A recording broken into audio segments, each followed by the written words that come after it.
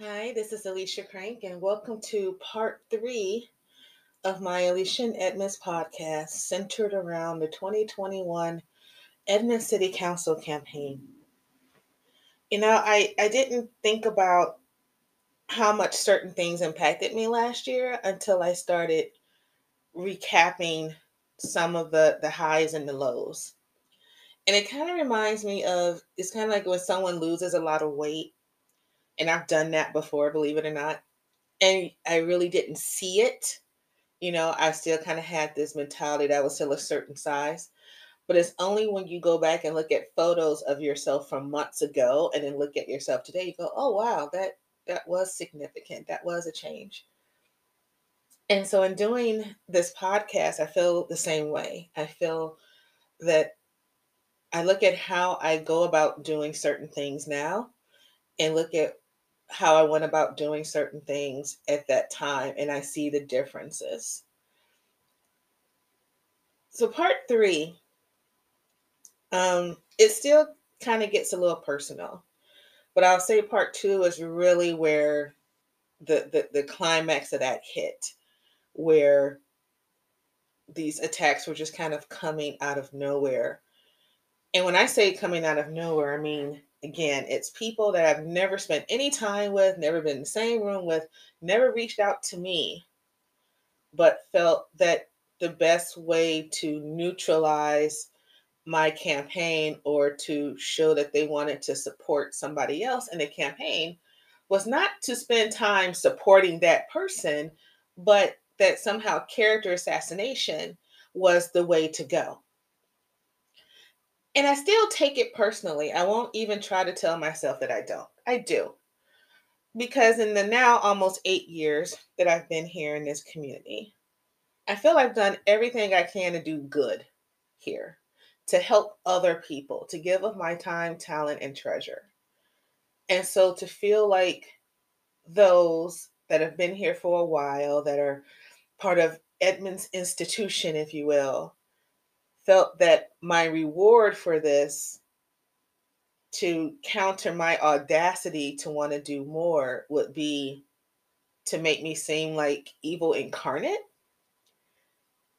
doesn't quite sit well with me. And so I want to talk about some of the things that happened in July, August, and September. And I will tell you right now that part four, which will be the last part, I'm already going to call that one Truths and Consequences, because that episode is really going to talk about some of the not so nice things that happened towards the end of the campaign. But let's talk about the primary.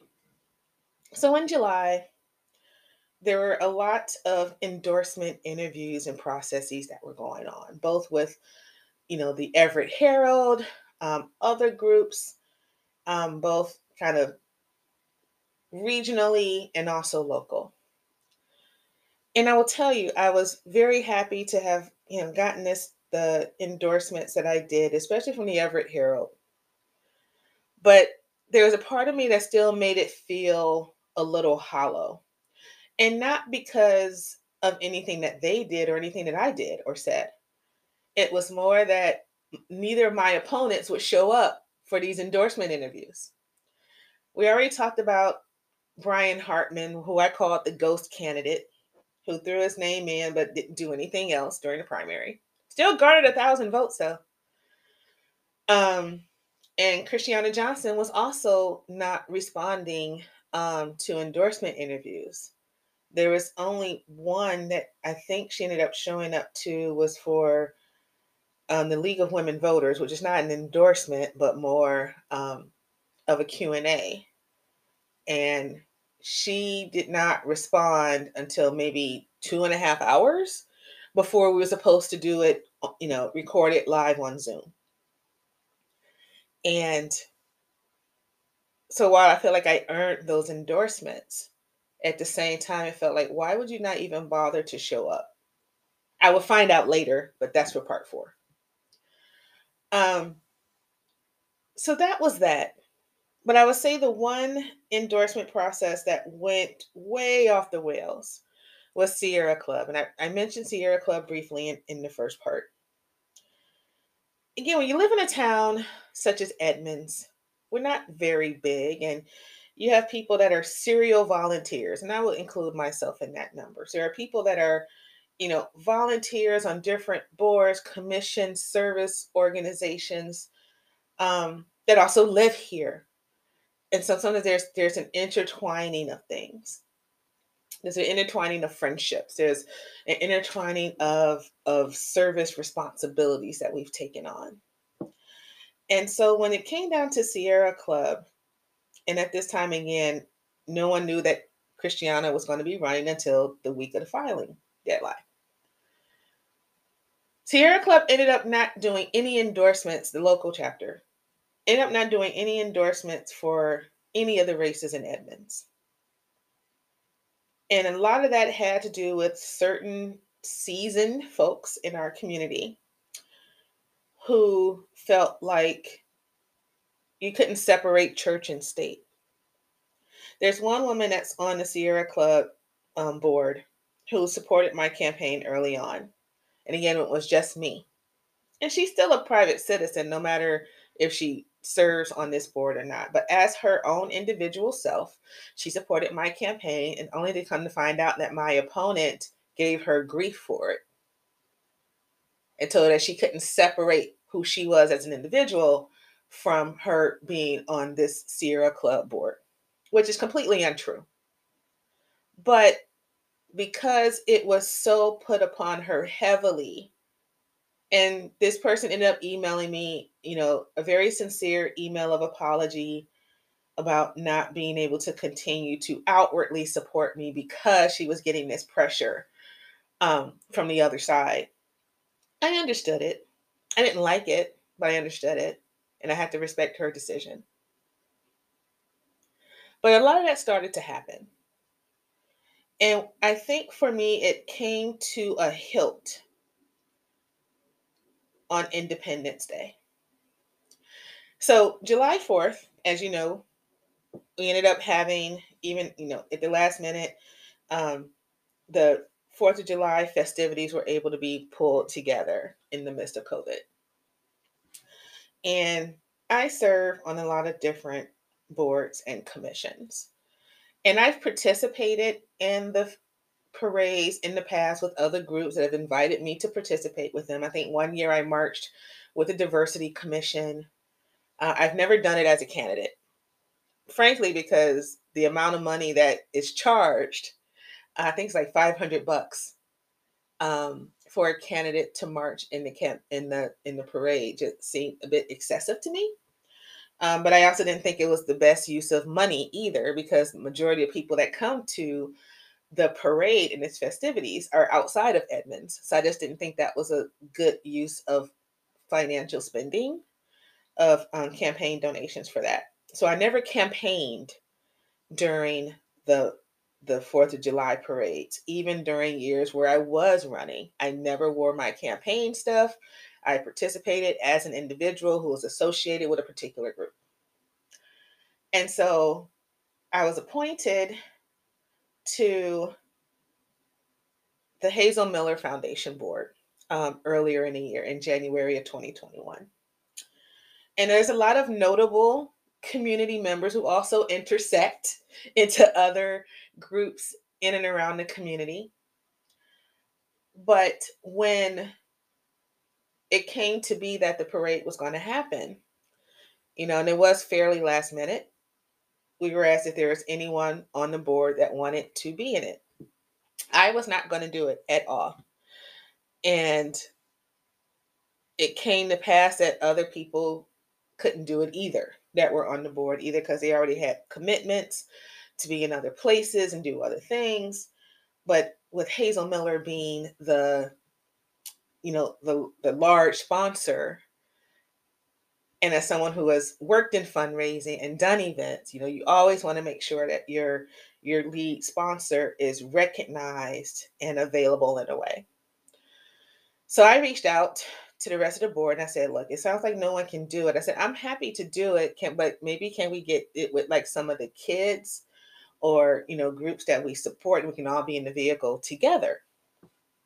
And it sounded like everyone was on board with that, but I was very cognizant of my running for office and, that type of thing. But I was like, I participated in ways before, so it shouldn't be an issue. So the day before um, the parade on the 3rd, I received a phone call from a friend who was pleading with me not to participate in the parade.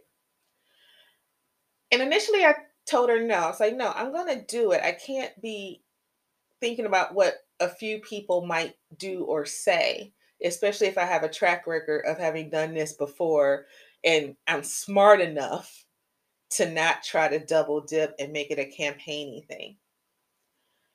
But what she told me next is the reason why I did not participate.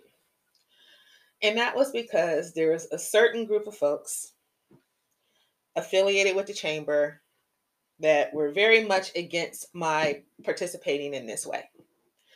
And that some of those said folk, if I did participate, were going to snap photos and put stuff out into the media that I was using my status with Hazel Miller to double dip, if you will, and use it as a campaign thing.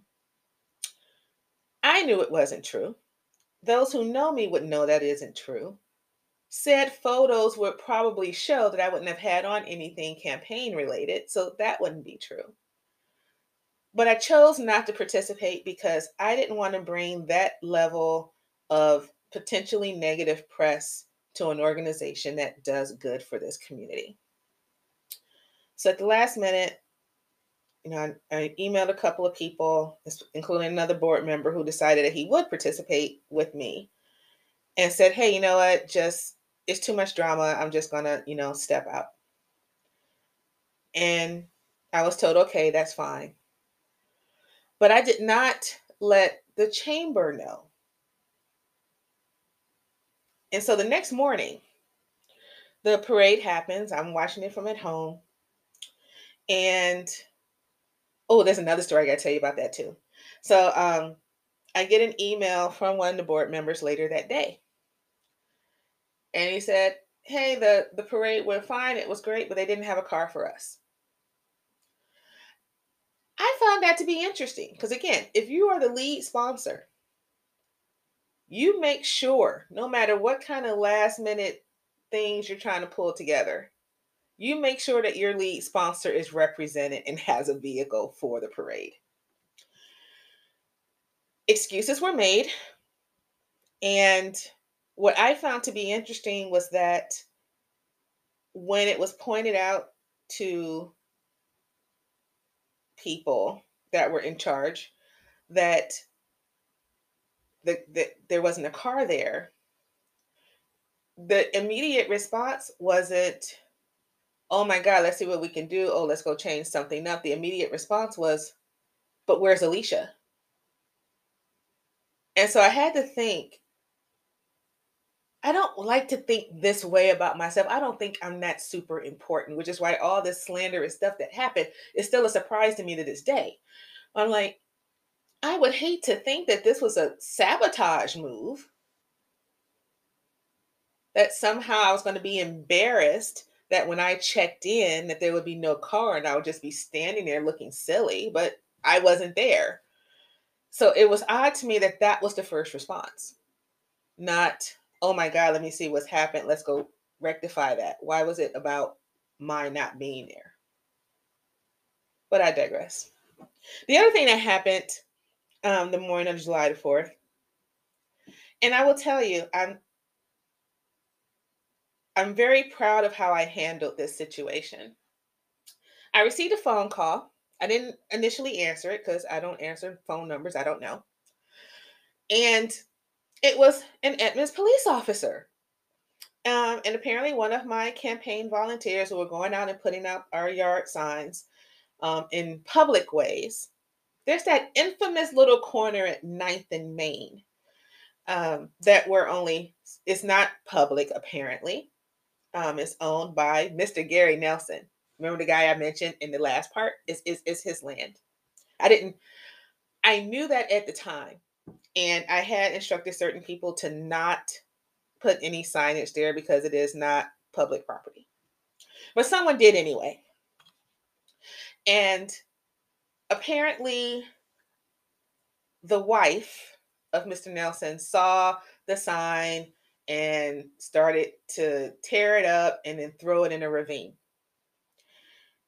But this was done in front of an off duty Edmonds police officer. And so that officer called in backup for someone that was on patrol to come and check it out. And they had a very terse exchange with the Nelsons about this. And so as the officer is telling me, he's asking me if I wanted to press charges. Of course, for a quick 15 seconds, I wanted to say yes, but I was like, no, because what's that going to do? What would be the goal of my doing that? What benefit would it be? And sure, it was on his property, but they did have them go into that ravine and retrieve the sign, and they put the sign on the corner for myself or someone else to go and pick up. So, two good friends showed up at the same time to pick it up. So thank you, Heather, and thank you, John. And I was even reached out to maybe a few weeks later to see if I had changed my mind about pressing charges. I say no. So yeah, July 4th was a really interesting day for me. And so then we go to the primary debate that My Edmonds News hosted in part with the Edmonds Civic Roundtable and a few other groups. That's going to come into play for part 4, by the way, too. And again, my position number was up first. So it was myself, Christiana Johnson, and Ghost Candidate. Ghost Candidate did not show up, participate, say he wasn't going to be there or not. And I had a very interesting exchange with Christiana right before that, where she stated that someone that she knew had actually talked to Mr. Hartman, but no one else has ever had that ability to do it. And it was such an odd story for her to say, which led me and others to believe, okay, so was Mr. Hartman a quote unquote plant to create a primary and thus create this kind of free poll, if we will, to see how the votes would shake out? I digress. And then let's talk about the letters to the editor that started to come out.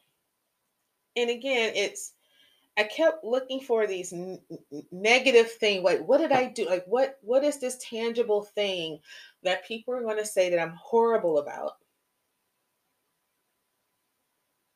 And the letters that came out basically came down to Alicia volunteers too much. She volunteers too much.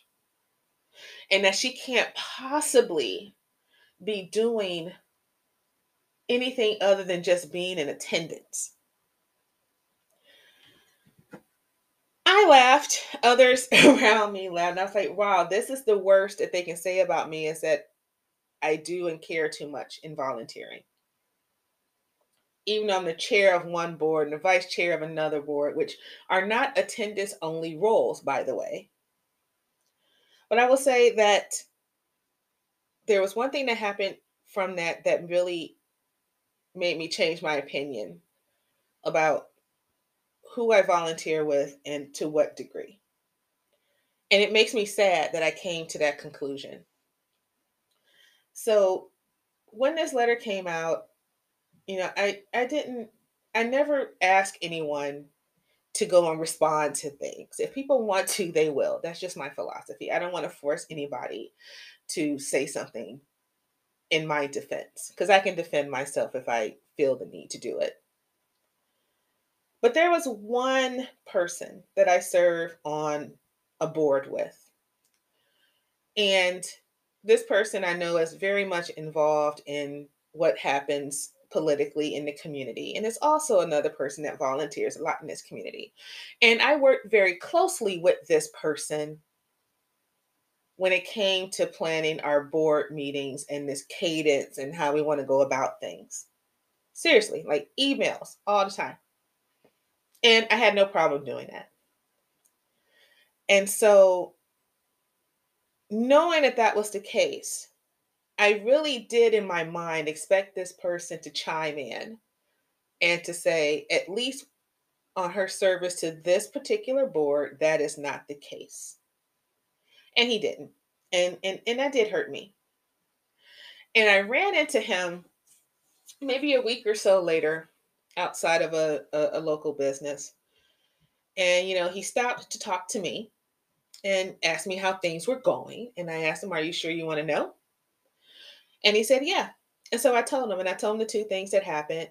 And I told him that I was really disappointed that he, as someone who does have a voice in this community that people listen to, that they respect, that the fact that you're telling me in one breath that when you're at other boards and other meetings that people speak highly of me and that you do the same, but yet in this case you couldn't stand up for me.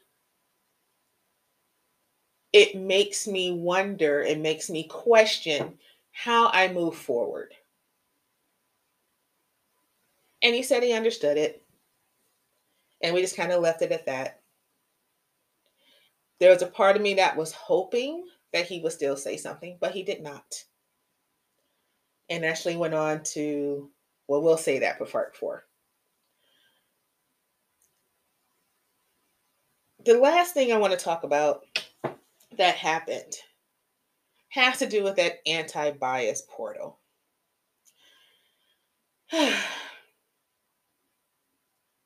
I won't go into too much detail because honestly, I've written about it. I've done Black and Edmonds episodes about it. So my thoughts around how this portal was executed is well known. And there are going to be some people that say, "Well, Alicia, you make yourself a public figure, so you're fair game." And I get that. But what I also don't get is being the only fair game. And so when this portal came out and people were speaking against it, there was one guy, Matt Richardson, who decided to use me and another person of color in this community as a experiment with this portal. And the problem with this portal, still to this day, is that the way that it's taken in, the way that it's vetted, and the fact that now anything that's put into that portal is now what we call a public record. And if you've known anything about city public records, you can request them anytime that your name pops up into something that's on a city document, and the reports from this portal is a city document. I'm now part of this portal along with this other person and anyone else that could do it. So the problem with this portal is, one, anyone can write anything. And two, if you're mentioned in it, like I was, you have no idea that you were brought into it unless someone tells you. But I guess I should be thankful that Mr. Richardson decided to write a whole letter or a really long, one of his longer responses on my Edmonds News to say that he had done this. He even emailed it to me. So I guess thanks. There was nothing I could do about it. I couldn't tell him to not send it. He's going to do what he wants to do. And so and what I found interesting about all of this is that this was only happening to me. There's 8 of us in this whole primary where things are happening. But yet I'm the only candidate whose name is getting dropped into this portal. I'm the only candidate where people are requesting public records requests on any and all emails that I have sent since January of 2020. Spoiler alert, it happened and there was nothing in there. Nothing questionable, not me colluding with certain members of council on certain issues. I'm like, I still have no idea what this man was looking for, but it wasn't there. And when the city reached out to me to say, hey, this request came in, you have an opportunity to like put a halt to it and request that you see it before it goes public. I was like, no, let it go public. There's nothing to hide. There's nothing improper. And if anything, the one thing that did happen, which I have to admit that I smiled a little bit from this, was that what they most likely saw and thus not pressed upon was the fact that there were several emails initiated from the non-wall of four to me, asking for my input and advice on certain topics, which of course will not fit into their negative narrative about me, that I'm all about one certain group and that I never communicate with this other group. That's what the public records request showed. And of course, nothing came from that because it is what it is.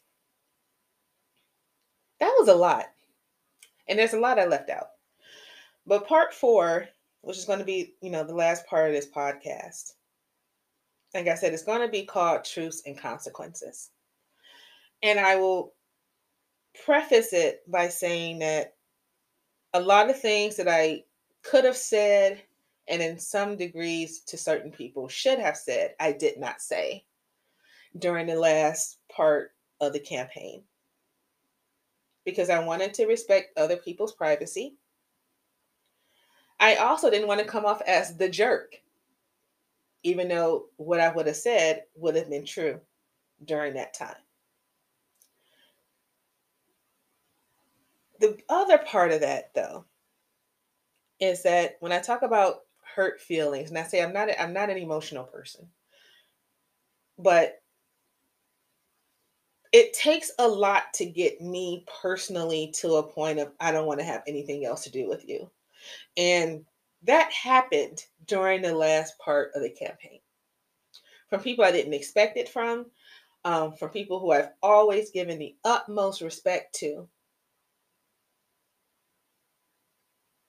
but found that I could no longer function in a way that excused bad behavior.